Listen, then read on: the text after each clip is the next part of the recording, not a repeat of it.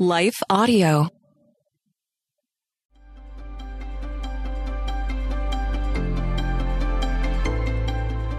Welcome to Crosswalk the Devotional. We're glad to have you listening.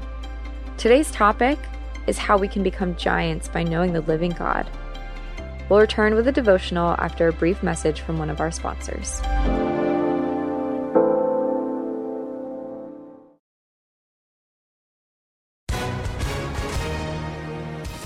Hi, everyone. If you've been injured in an accident that was not your fault, listen up. We have legal professionals standing by to answer your questions for free. Call now and find out if you have a case and how much it's potentially worth. Call 800-497-4410.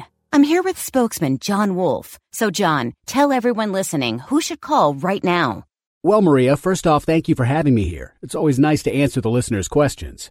Now, as far as who should call in, anyone who's been injured in an accident and think you deserve compensation, give us a call right now. 800-497-4410. You'll find out if you have a case and how much it's potentially worth. Thanks, John. You heard it, folks. Take advantage of this opportunity and call now. 800-497-4410.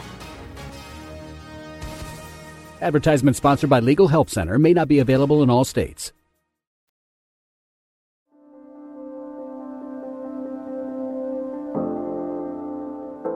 Becoming a Giant, written by Christopher Ite, read by Kelly Jane McLinn.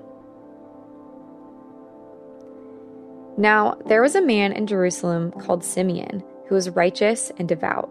He was waiting for the consolation of Israel, and the Holy Spirit was on him. It had been revealed to him by the Holy Spirit that he would not die before he had seen the Lord's Messiah.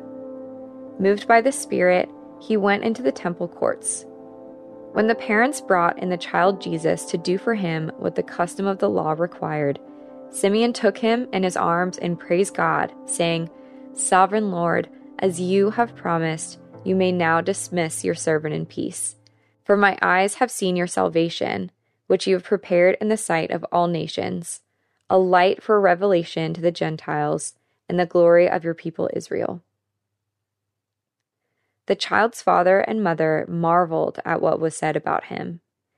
Then Simeon blessed them and said to Mary, his mother, "This child is destined to cause the falling and rising of many in Israel, and to be a sign that will be spoken against, so that the thoughts of many hearts will be revealed, and a sword will pierce your own soul too."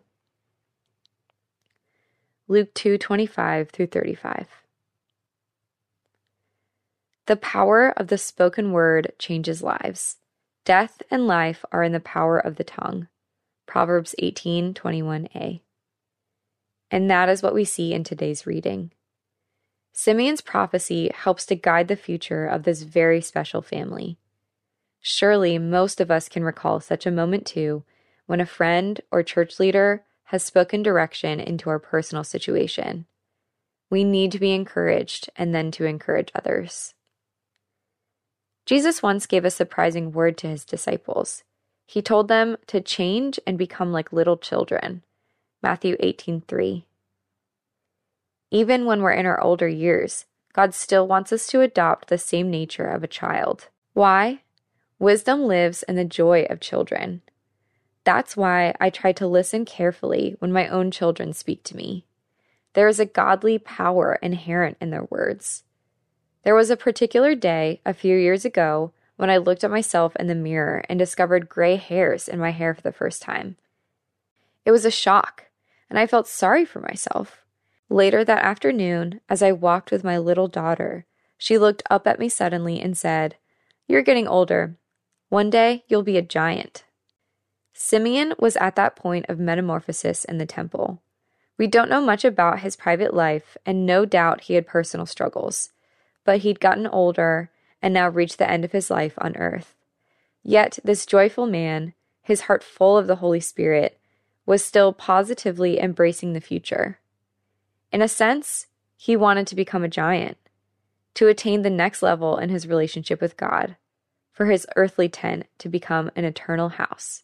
2 Corinthians 5:1. We become giants through knowing the living God who resurrects the dead. Simeon understood that. Children, such as my daughter, understand that. It's simple. And it took the appearance of a child, the Christ child, to make that truth evident. We can all feel small and helpless at times, especially in the face of getting older and enduring health problems. How can we reach God in our pains and struggles? We don't reach Him. He reaches us. That's why Simeon walked with the Holy Spirit into the temple of Jerusalem that day. He understood that Jesus was literally the embodiment of God reaching us. This childlike man had built a daily relationship with his Creator, to the extent that his greatest fear wasn't death, but not seeing the Christ. Then it happened. Picture it in your mind. Simeon walks into the temple. He senses the leading of the Holy Spirit. Perhaps there are many people there, and his eyes scan the crowds. Maybe he hears the baby cry and turns his head. And then he finds himself looking directly at the Creator, there right in front of him. The little boy who was going to change everything. The child who later called to the world to be childlike and follow him. The King of Kings who would bring death to death, forgiving sins. Simeon's soul surely quaked at the sight of the Son of God. We are told he enfolded the Messiah in his arms and blessed him. A man blessing God. What a thought. Simeon became so full of life at finding Jesus that he was ready to bid farewell to his earthly state. He found his home in the Messiah. That is the effect of the reality of Christ. Jesus personifies God's embracing of us. He reaches and interrupts our insecurities. If you struggle to accept positive words today, become like a child and hear the word of God. He is for you and not against you. Because of the Lord, everything will work out well in the end. Yes, you are getting older. One day, you'll be a giant. Intersecting faith and life. Are you building your relationship with God? Do you talk with Him every day? How do you avoid distractions to listen to Him? Do you really understand this is real? Jesus loves you. How do you share that with others? Further reading. Matthew 18, 1-5, Philippians 1, 20-26, 1 Corinthians 2, John 11:25, and Romans 8:23. Hey listeners, thanks for joining us for the Crosswalk.com devotional podcast. To get all of our episodes straight to your phone during the week, subscribe to this podcast on iTunes or wherever you listen to podcasts. To find more devotional content like this, head over to Crosswalk.com.